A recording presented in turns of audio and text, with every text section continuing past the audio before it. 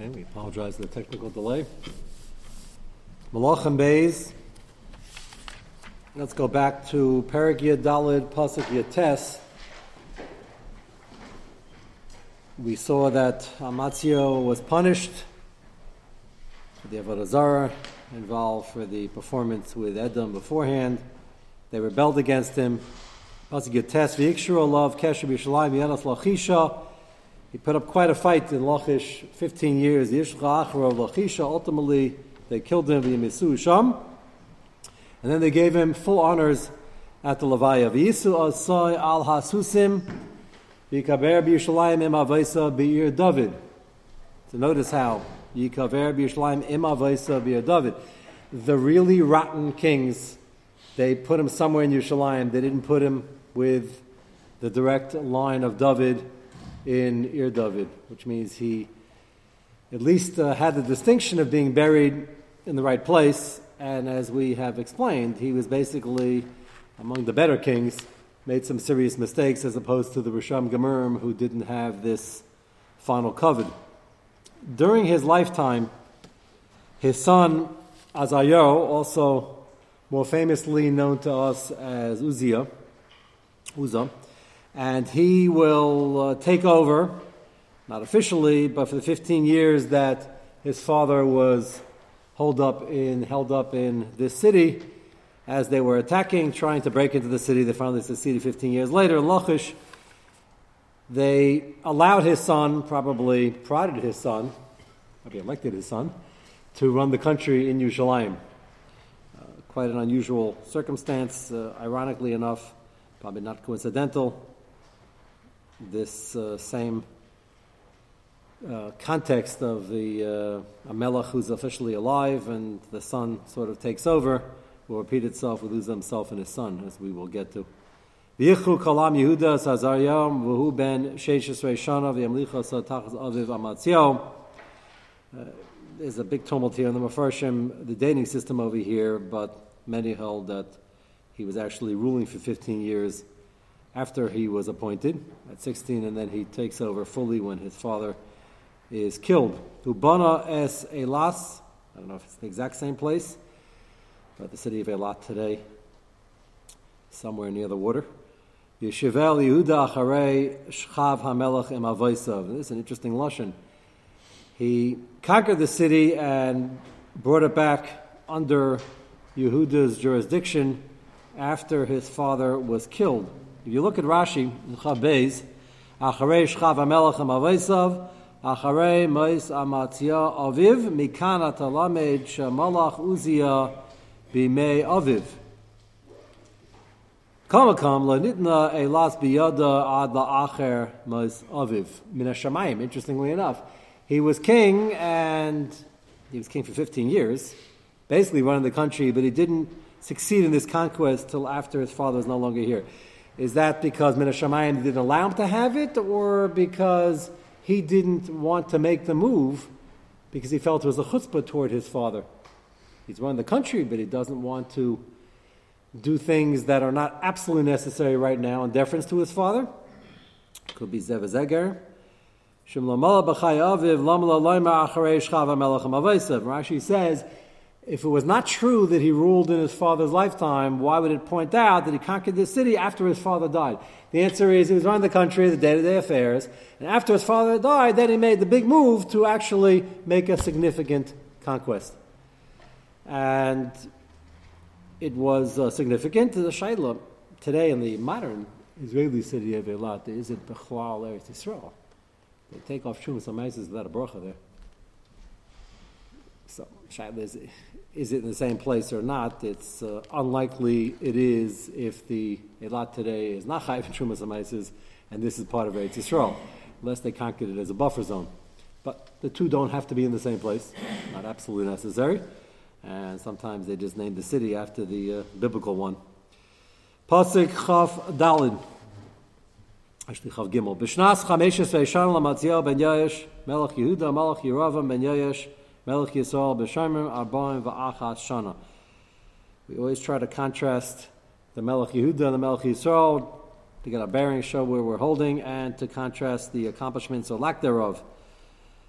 And when he fully takes over, we have here Yerovam ben Yoash. Again, the name is very significant here. Yoash's father named him Yerovam. Not a name that we would be proud of, a name that they were very proud of. Because they looked at Yerovam as the original king who started the rebellion and made the Aseret HaShvatim what they are today, which is nothing to write home about, but that's not the way they saw it. And interestingly enough, as we will explain at length, Yerovam, who was regular, run-of-the-mill, Ovid Avodah Zarah, and Chati Amachti Sarab, not as bad perhaps as Achav, and certainly not as bad as the original Yerovam the first, but he wasn't a great guy. With all that said, we're going to have a couple of good things to say about him. As bad kings go in the Aseret HaShvatim, he wasn't from the worst of them. I know that sounds strange, but we're going to have to give me a few weeks to explain what I mean by that.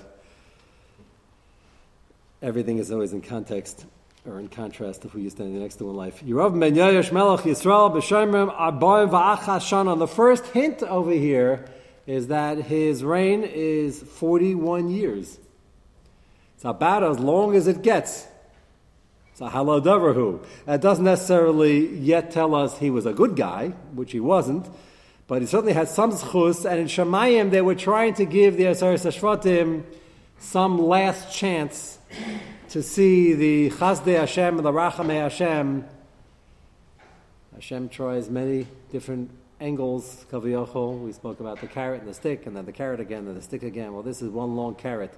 41 years of a very stable kingdom. And not only stable, he's going to accomplish a lot in terms of expanding the kingdom and giving strength to Klal Yisrael.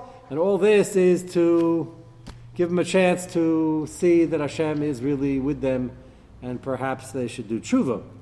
The original Yerovam also yeah, but the original Yerovam, we know, started off as a tzaddik and ruined everything. Here, now before you get carried away with the optimistic view of the silver lining of what was, I'm really trying to describe to you what could be. The next pasuk says, pretty unequivocally, Chav Daled Vayas hara be'enei Hashem. Okay, a little hard to explain that away very easily. Lo sar mikol chatas Yerovam ben Nevat, and of course the pasuk picks his namesake.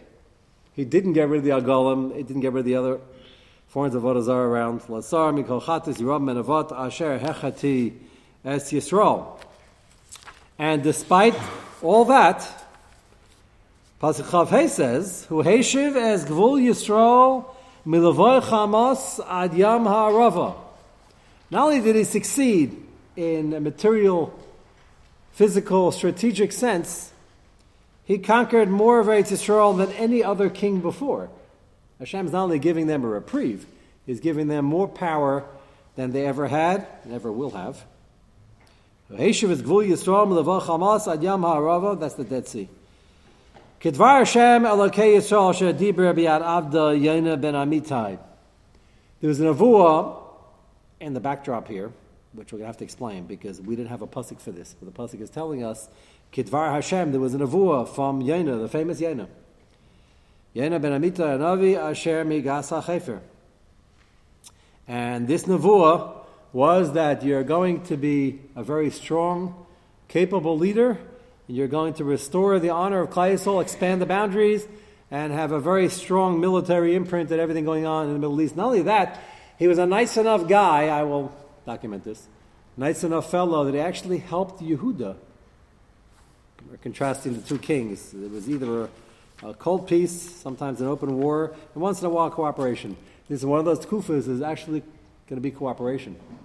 And this contrast over here back in Chav Gimel between the son of Amaziah and now the son of Yoash, Yerovam and Uzziah, they're actually going to get along to the extent that he's going to extend his hand, not only in peace, but in actual cooperation, strategic cooperation, and he's going to conquer so much, he's going to give some back to Yehuda. You would think whatever he takes is going to be added to the kingdom of the Aseret HaShvatim. We're going to see later he's going to add some cities to Yehuda as well. So he's interested in expanding the greater Eretz Yisrael for all Jews, whether they are Aseret HaShvatim or Yehuda, which for a pasuk it says Yasar Rabbeinu Hashem. As I mentioned, he's not from the worst of them. Yeah. Could that be the reason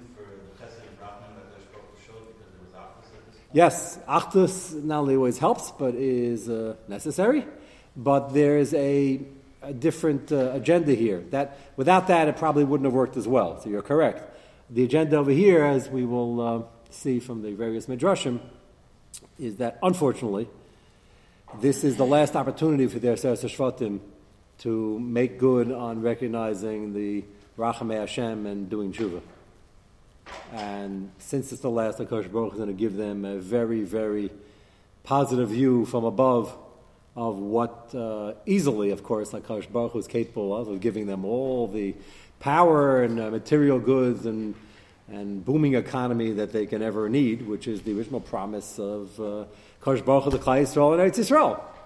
And you guys better wake up. And you'll say, you're all sitting there in your seats, how can they not take this wonderful opportunity of economic gain and tremendous fortune by Olam Hazeh and power? How can they not wake up? So I'll say this delicately, very delicately, because you don't want to, in this, as much as we try to bring this up to date to current events, we don't want to be chas v'shalom even insinuating a kitrug.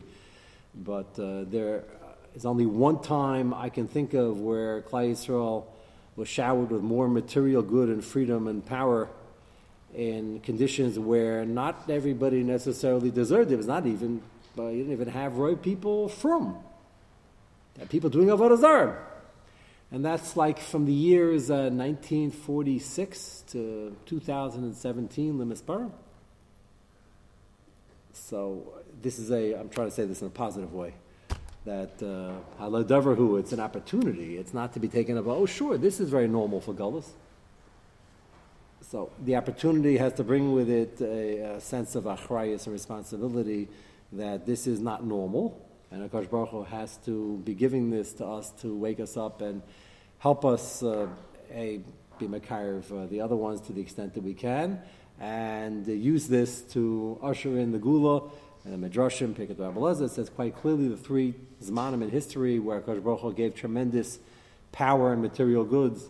Avraham Avinu, when he was first being Makar of the world to bring out Yachdus Hashem, Yetzias Mitzrayim, Bizis Mitzrayim, when we started, as a startup nation, so to speak, and before the Gula Shlema, when we need to fix things up and we need the ability to do it, and if we're getting clopped with pogroms and Holocaust, it's going to be a little hard to do.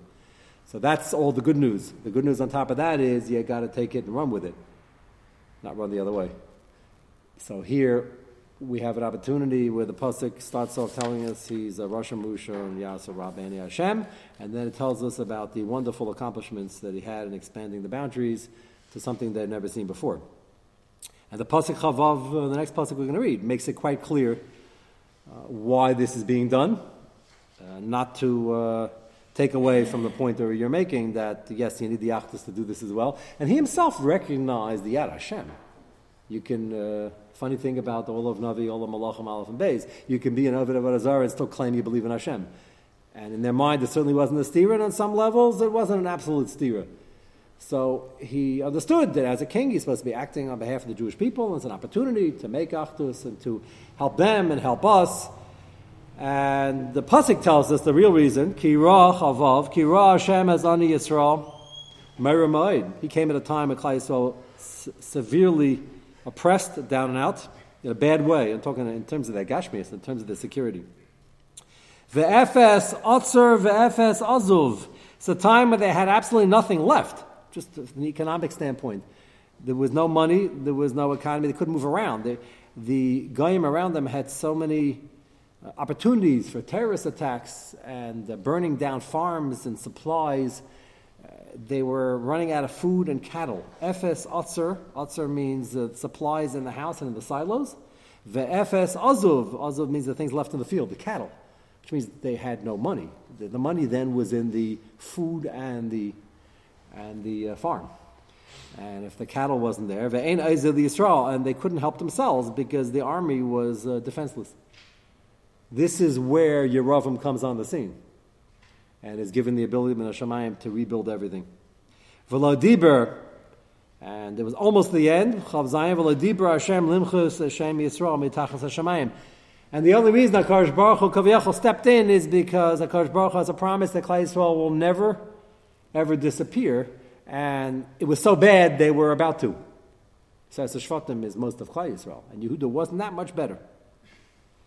V'yashiam biyad Yeravam ben Yayesh, and the Mashiach over here, don't want to call him the Mashiach because he wasn't, and he didn't take the opportunity, but he was the Mashiach, the temporary Mashiach, to save Klal Yisrael and rebuild. And we're going to go back to this pasuk in a moment. Let's just see Chav Ches v'yesed divrei Yeravam. Interesting, for an introduction that tells you all about these wonderful accomplishments, you think we'd have a little more about all the gewaldic things that were going on. The pasuk signs off already because he didn't really take the opportunity. Yesed divrei Yeravam v'chal sha'asa g'vrasa sha'nelcham v'sheheshev es damesek v'eschamas liYehuda b'Yisrael. And there's your hint. He had conquests where after he came home victorious, he would call up the Melech Yehuda and say, I have a present for you. And he returned it to Yehuda. He put it under their jurisdiction. Halahem ksuvim al sefer divrei yamim lamalchi Yisrael. You can look it up in the Chronicles of the Kings. They kept their own chronicles. It doesn't belong to Malachim because at that point it was all very nice, but he didn't capitalize on the opportunity. And then he died. V'yishkav Yeravam im aveisim malchi Yisrael v'yimlach Zechariah b'nai tachtav. Unfortunately, from Zechariah forward, it's going to go downhill, spiraling very, very quickly after a very stable reign. He was given 41 years to turn this around. And it didn't work. And we have a lot to say on that. Let me give out some of the Maimar Kemis. Let's start with this one.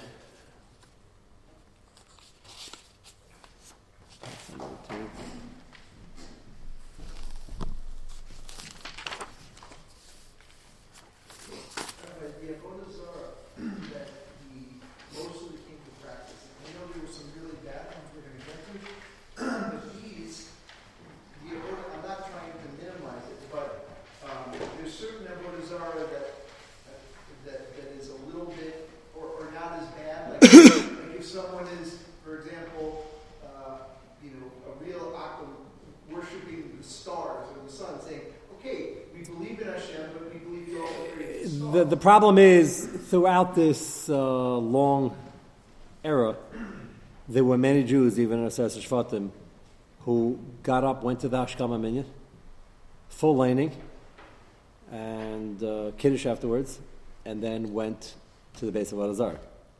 And they did that on Tuesday also, not just on Shabbos. The problem is, all of Avodah Zarah is a Chiyuv Skila.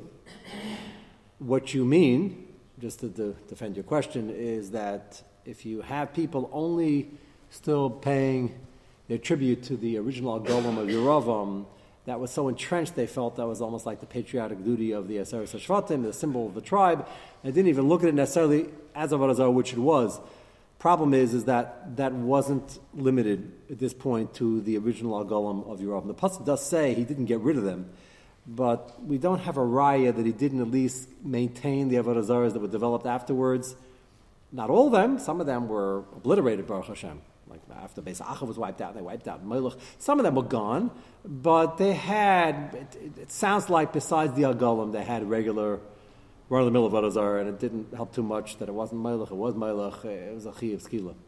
So, it doesn't help that if someone, I know it's awesome, but if someone's saying, Hashem, you're great, and stars, you're also so great. It's a Chiyuv Skila. Is it better than a person who doesn't recognize Hashem? Perhaps, but it doesn't help over here because if this isn't fixed up, they're going into Gullus, and this is the last chance. They're not going into Gullus right after this Perek, but from here it's going to go very quickly downhill.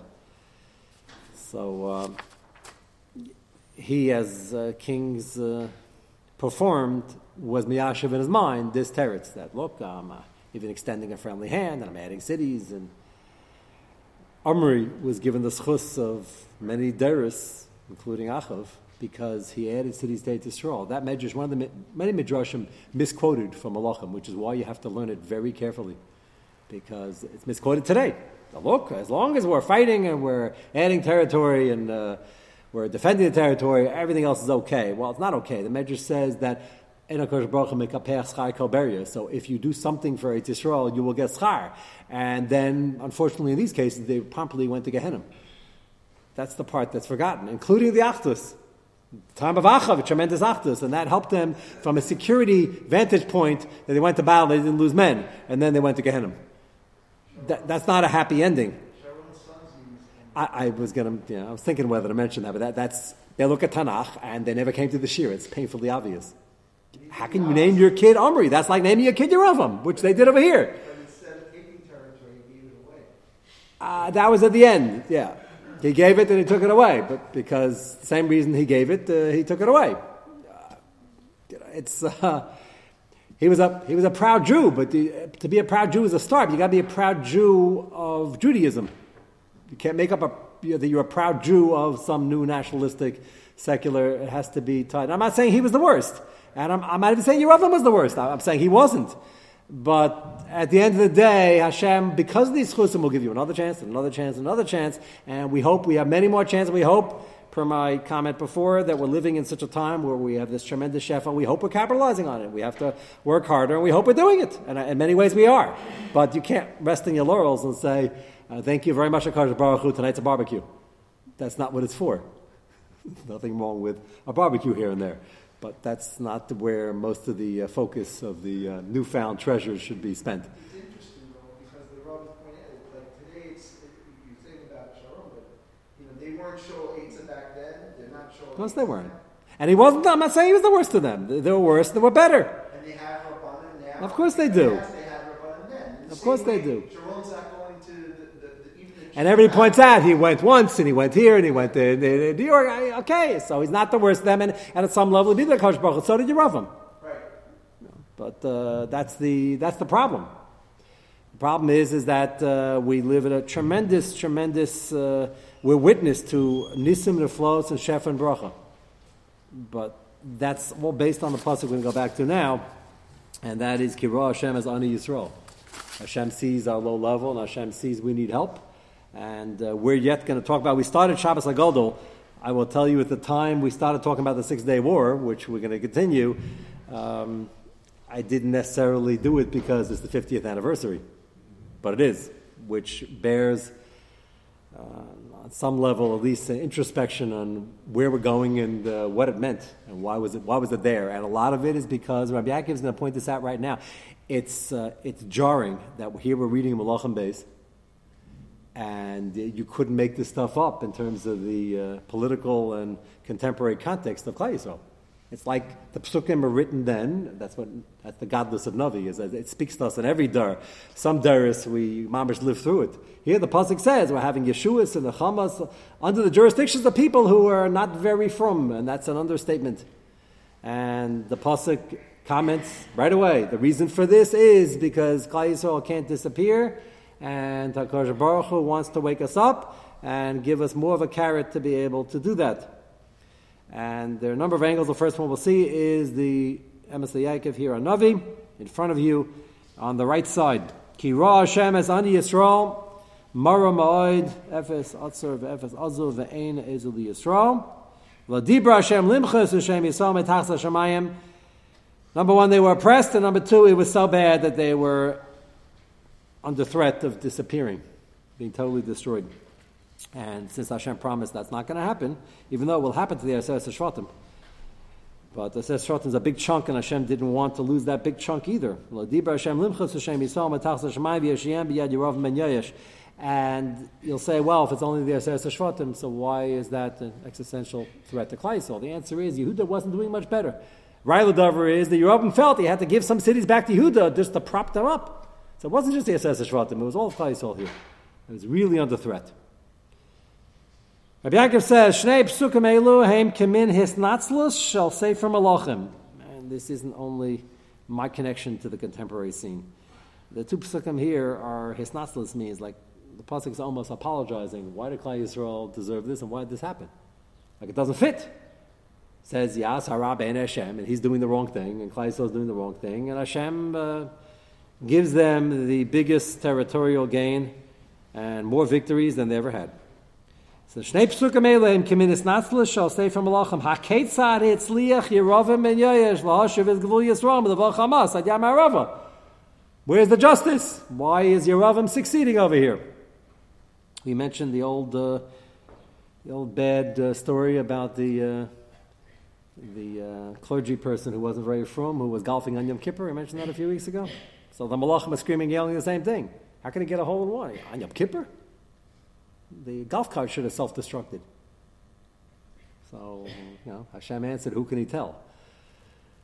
The answer is, Hashem, that joke comes from this, all the old good Jewish jokes come from Messiah. Is that, I'm not doing this for him. Paket over there, if a Russia gets paid back, Bela Mazeh, is not a good thing. So Hashem is reminding the Malachim that he's not going to have total hana from this. It's not for him.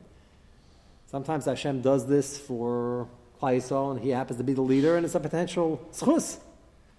But for the end of the day, he takes it to the grave and doesn't do anything, which is how the parak just ended. That's not going to help much. So Rabbi Yankov says, we just said that he was a bad guy. And there are two reasons why Klal Yisrael deserves this at this time. First one is Klal Yisrael was suffering terribly, and Hashem and Midas HaRachamim wanted to help them. The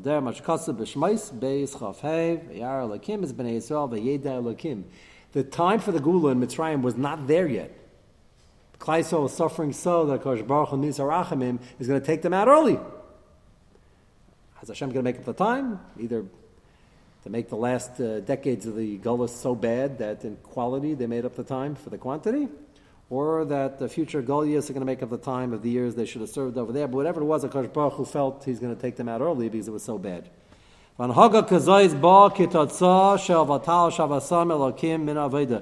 triggered it? In Mitzrayim, they davened. They davened out of pain. They were also shakur memte shari tumah, but daven they did. They were memte shari tumah. We discussed this recently. They didn't go up, meaning they didn't go backwards and go to memches. And then Mem Zayin, it didn't get better. And the davening wasn't out of tshuva, it was out of desperation, which is still something. On some level, they knew Hashem could help, and they screamed out. Perhaps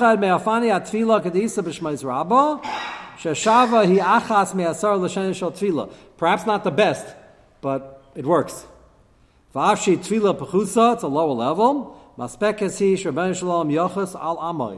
So it worked in Mitzrayim, and it works over here as well. Even though the pasuk doesn't say beferish, they were davening, but they were certainly screaming out because that's the natural thing to do of maminim on some level. And as we just mentioned, these Yidden did go to Shacharis, many of them, before they went to the temple. Vishnayim, number 2. Ladibra Hashem limchas Hashem Yisrael mitachas hashamayim. This chus over here, and there's a promise. The promise was Klal Yisrael will always exist. Even if they didn't scream out, or coupled with the fact that they screamed out, that they deserve to be saved. Rabbi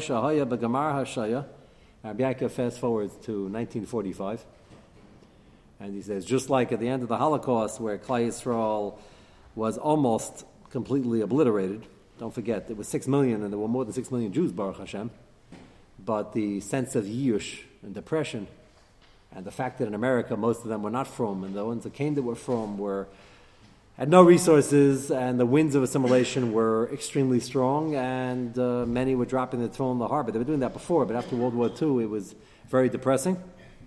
This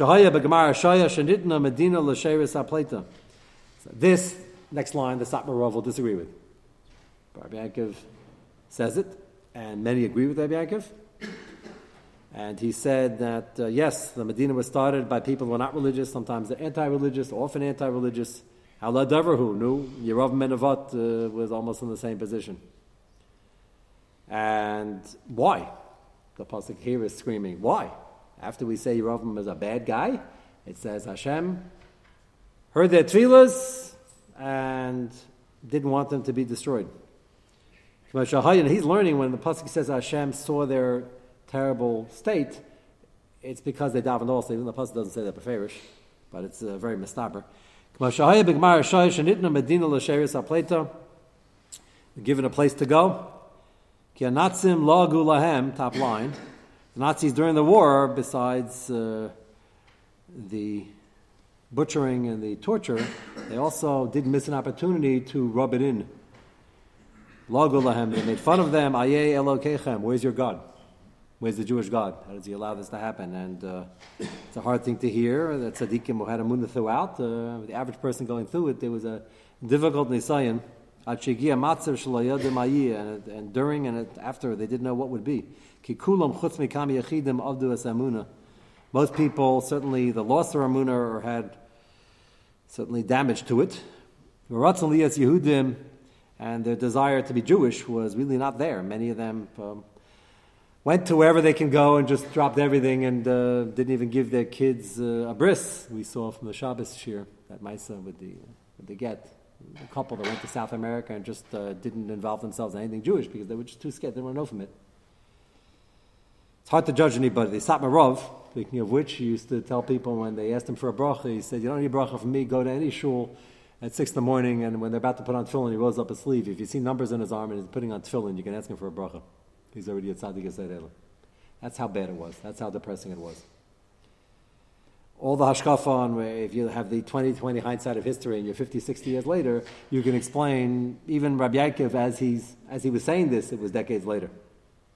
With the ability to look from above and look at history, you can explain what happened and what HaKadosh Baruch Hu was doing.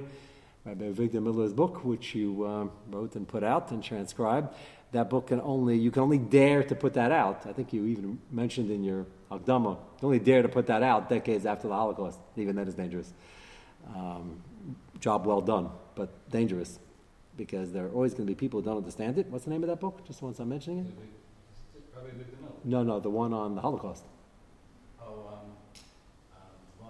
Divine Menace. You had a hand in that? No? You didn't. Okay. Okay, that one you didn't. But somebody wrote it, and if you read it in your from and you're cautioned beforehand to read carefully and don't react till you get to the end, you will understand it perhaps. If you're not... Yeah, it's actual writing. Okay, that's good. Because, the transcribing from the tape is actual speaking, but that book can't be put out in 1946, and that's why he didn't. It can't be put out in 1952. Waited decades and decades. And even then it's going to be misquoted and misunderstood. But the Navi tells us all about this to tell you what the opportunity was and what the reasons for an Einish are and what the opportunities are when there's a chizik. And Rabbi Yaakov is saying here, and written recently, but from the recordings, that we were given this carrot because it was so depressing and so bad, they couldn't survive otherwise. Avdu Samuna Varatzon Lias Yehudim Berdesh Yimcha Shem Yisrael Metas Shemayim Nivna Samadina, because he feels, again, Satmar would disagree with this point, but he feels that the rest of the Jews in America would totally assimilate if they had nothing Jewish to hang on to. Satmarov would claim that this destroyed more. Shaila is, are we ahead or behind? Satmarov claimed that because they introduced another form of Judaism, secular Zionism, that gave the Jews who were not from the ability to hang their hat on something that wasn't very Jewish. That's true. That angle is true also. The question is, are we ahead or not? Rabbi Yaakov held that without that, they wouldn't have any attachment. And we know that the awakening of many of the Jews here in America who were totally assimilated came because of Eretz Yisrael and their attachment to Eretz Yisrael. And then after the 6 Day War, the Tshuva movement, again, was the Tshuva movement the result of the 6 Day War, the hippie movement? It was many things came together to produce what became the Baal Tshuva movement. The question is, are we ahead or behind because of what Rabbi Yaakov is talking about? Rabbi Yaakov held that this was necessary, despite all the drawbacks. Kamei Kain, so too in the Navi, Hashem b'yad Yeravam, even though he was very not from. V'oid, not only that, not only were they saved, not only did they survive, oid nisrachva mamlachtoi, he expanded the boundaries, af shabetzim lo yakadai, he wasn't worthy of this, and neither were they. Kikachi achas midarke hashkacha lifol. Kosh Baruch Hu will give them this in order to show them what could be if they try to turn things around in their personal avodah. So this is awesome. The fact that you can see this in the pasuk, and then Rabbi Yaakov and many agreed with this. Some disagreed with the extent of this, but the fact that he can even show you that this has repeated itself in history and more so in our particular time. Let's go to the Pele Yaitz for a few minutes. We started a couple of minutes late. Okay, one interruption. Yes. They should know the Kahal, who was Rabbi Yaakov Kamenetsky. Yeah. Zatzal. When we had a parlor meeting at our home in Muncie, Rav Cook was there. He says, "Have Rabbi Yaakov please come to this." I remember picking him up. And he came, and your mother said, she never saw anything like it. Because only don't speak to women. But after the colony, he went up to each one. He went to my wife, to her mother, everything. He went, Right, thank of that. I remember you. that. I was a young boy. He actually took a detour out of the dining room and asked where the kitchen was. I wonder why he wanted to go into the kitchen. We served food. And he walked into the kitchen, Dafka to thank the women for setting up, and then he walked out, which was an interesting detour. It wasn't on the way out, which was interesting. Take a look. It's an interesting piece of history. Why? I saw a school do this over here at a park. He did the same thing. Okay, so we have probably learned it from the same place, but it was interesting because the kitchen's on the way out, the mela, but it's often toward the back, right? He specifically asked him to thank the woman. Okay, so the same Masera.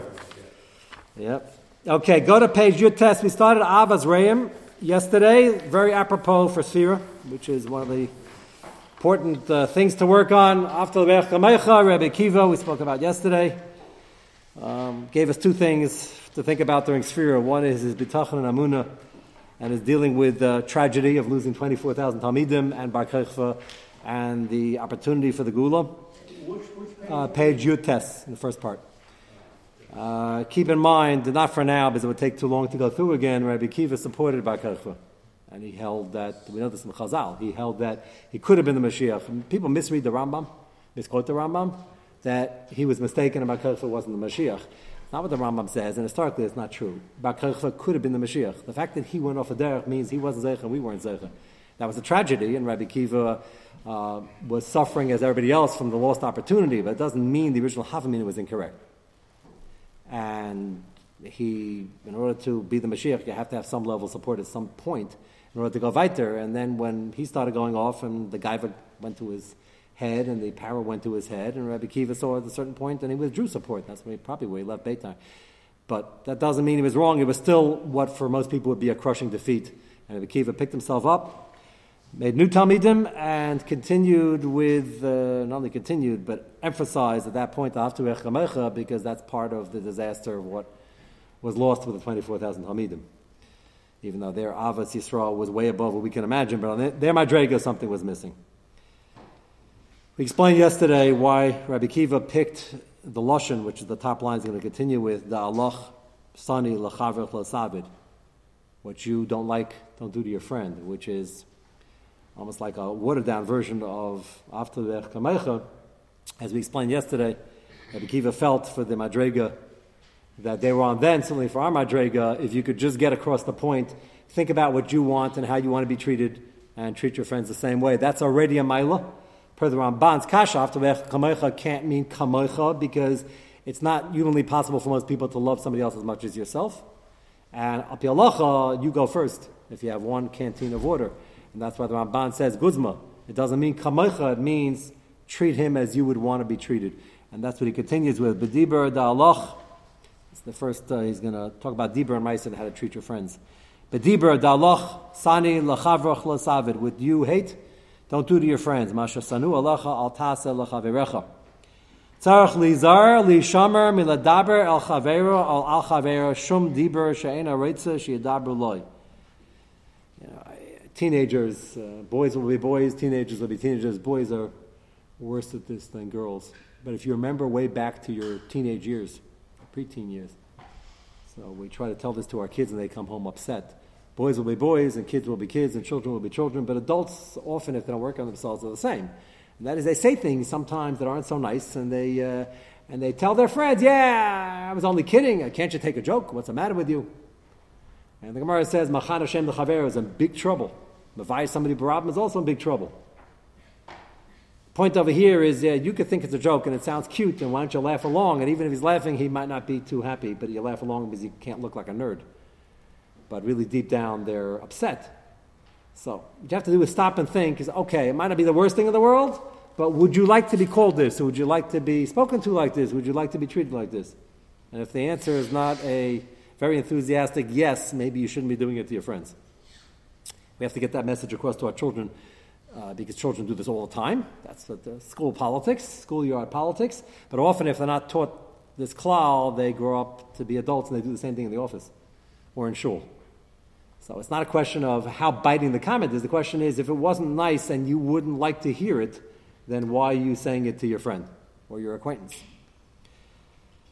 Tzarech lizar lishamem ledaber al chaver shum diber she'ena rotzi shedaber lo ayolav. Something you wouldn't like said to your face or about you. B'zeh nichlo lashon hara on az devarim kehena rabbis. V'chein al zeh aderech tzar lasa meira b'maisa. So besides the diber, certainly have to stay away from the maisa. Lahazik b'chaver ligam lo shum nezek kol shelo nicha lo sheyasu loy. We didn't get to it yet, but we're going to hopefully discuss next Shabbos before we start the next sugya on business practices that are al pi chesed mishpat not so wayayay. But worse than that, if you don't get why al pi chesed mishpat this unfair competition is not right, perhaps you should just put yourself in his shoes and not do it because it's not pleasant. The case in point, the shayla I just received recently, which is a very common shayla, how aggressive can you be in stealing employees? Like, headhunters sometimes call straight into the company. For them, a headhunter is a business which can be done in a proper way, but it's certainly very dangerous. Just go in and so you say, did I violate anything? Well, the first thing you got to figure out is you just did something. Would you like that if he did that and walked into your company and stole your secretary or middle management or upper management? So even before you examine the chesed mishpat, asur or mutter, da'alach sani l'chaver l'savid. Would you like it? He says, yeah, well, he did it to me, I'm doing it to him. Okay, that's nakama. If he never did it, would you like it? Is this proper? Do you think this is something that should be done between people? So lahamid bazen, you have to really examine internally, honestly, ki rabu atoyis hayetzahar, because the yetzahar can trick you into thinking that, yeah, it's not so bad, everybody does it. And certainly in business, when it comes to money, people are very forgiving of themselves and their actions. To go after the opportunity for profit, even though at the end of the day they're not making real profit, because shidduchs never prosper. As we discussed the week before. And people do funny things when it comes to their perceived bottom line. And b'chol mo'odecha and Kriya Shema, we say this every morning. You not only have to be willing to be meitzah nefesh for HaKadosh Baruch Hu b'chol nafshecha, you have to be willing to give up money. You're not giving anything up because it's not yours anyway. But you're willing to give up what you think is an opportunity to do the right thing, instead of going after bribery and listening to Yetzirah in these circumstances is a form of bribery. Mitzvah Hashem will continue on Shabbos next week.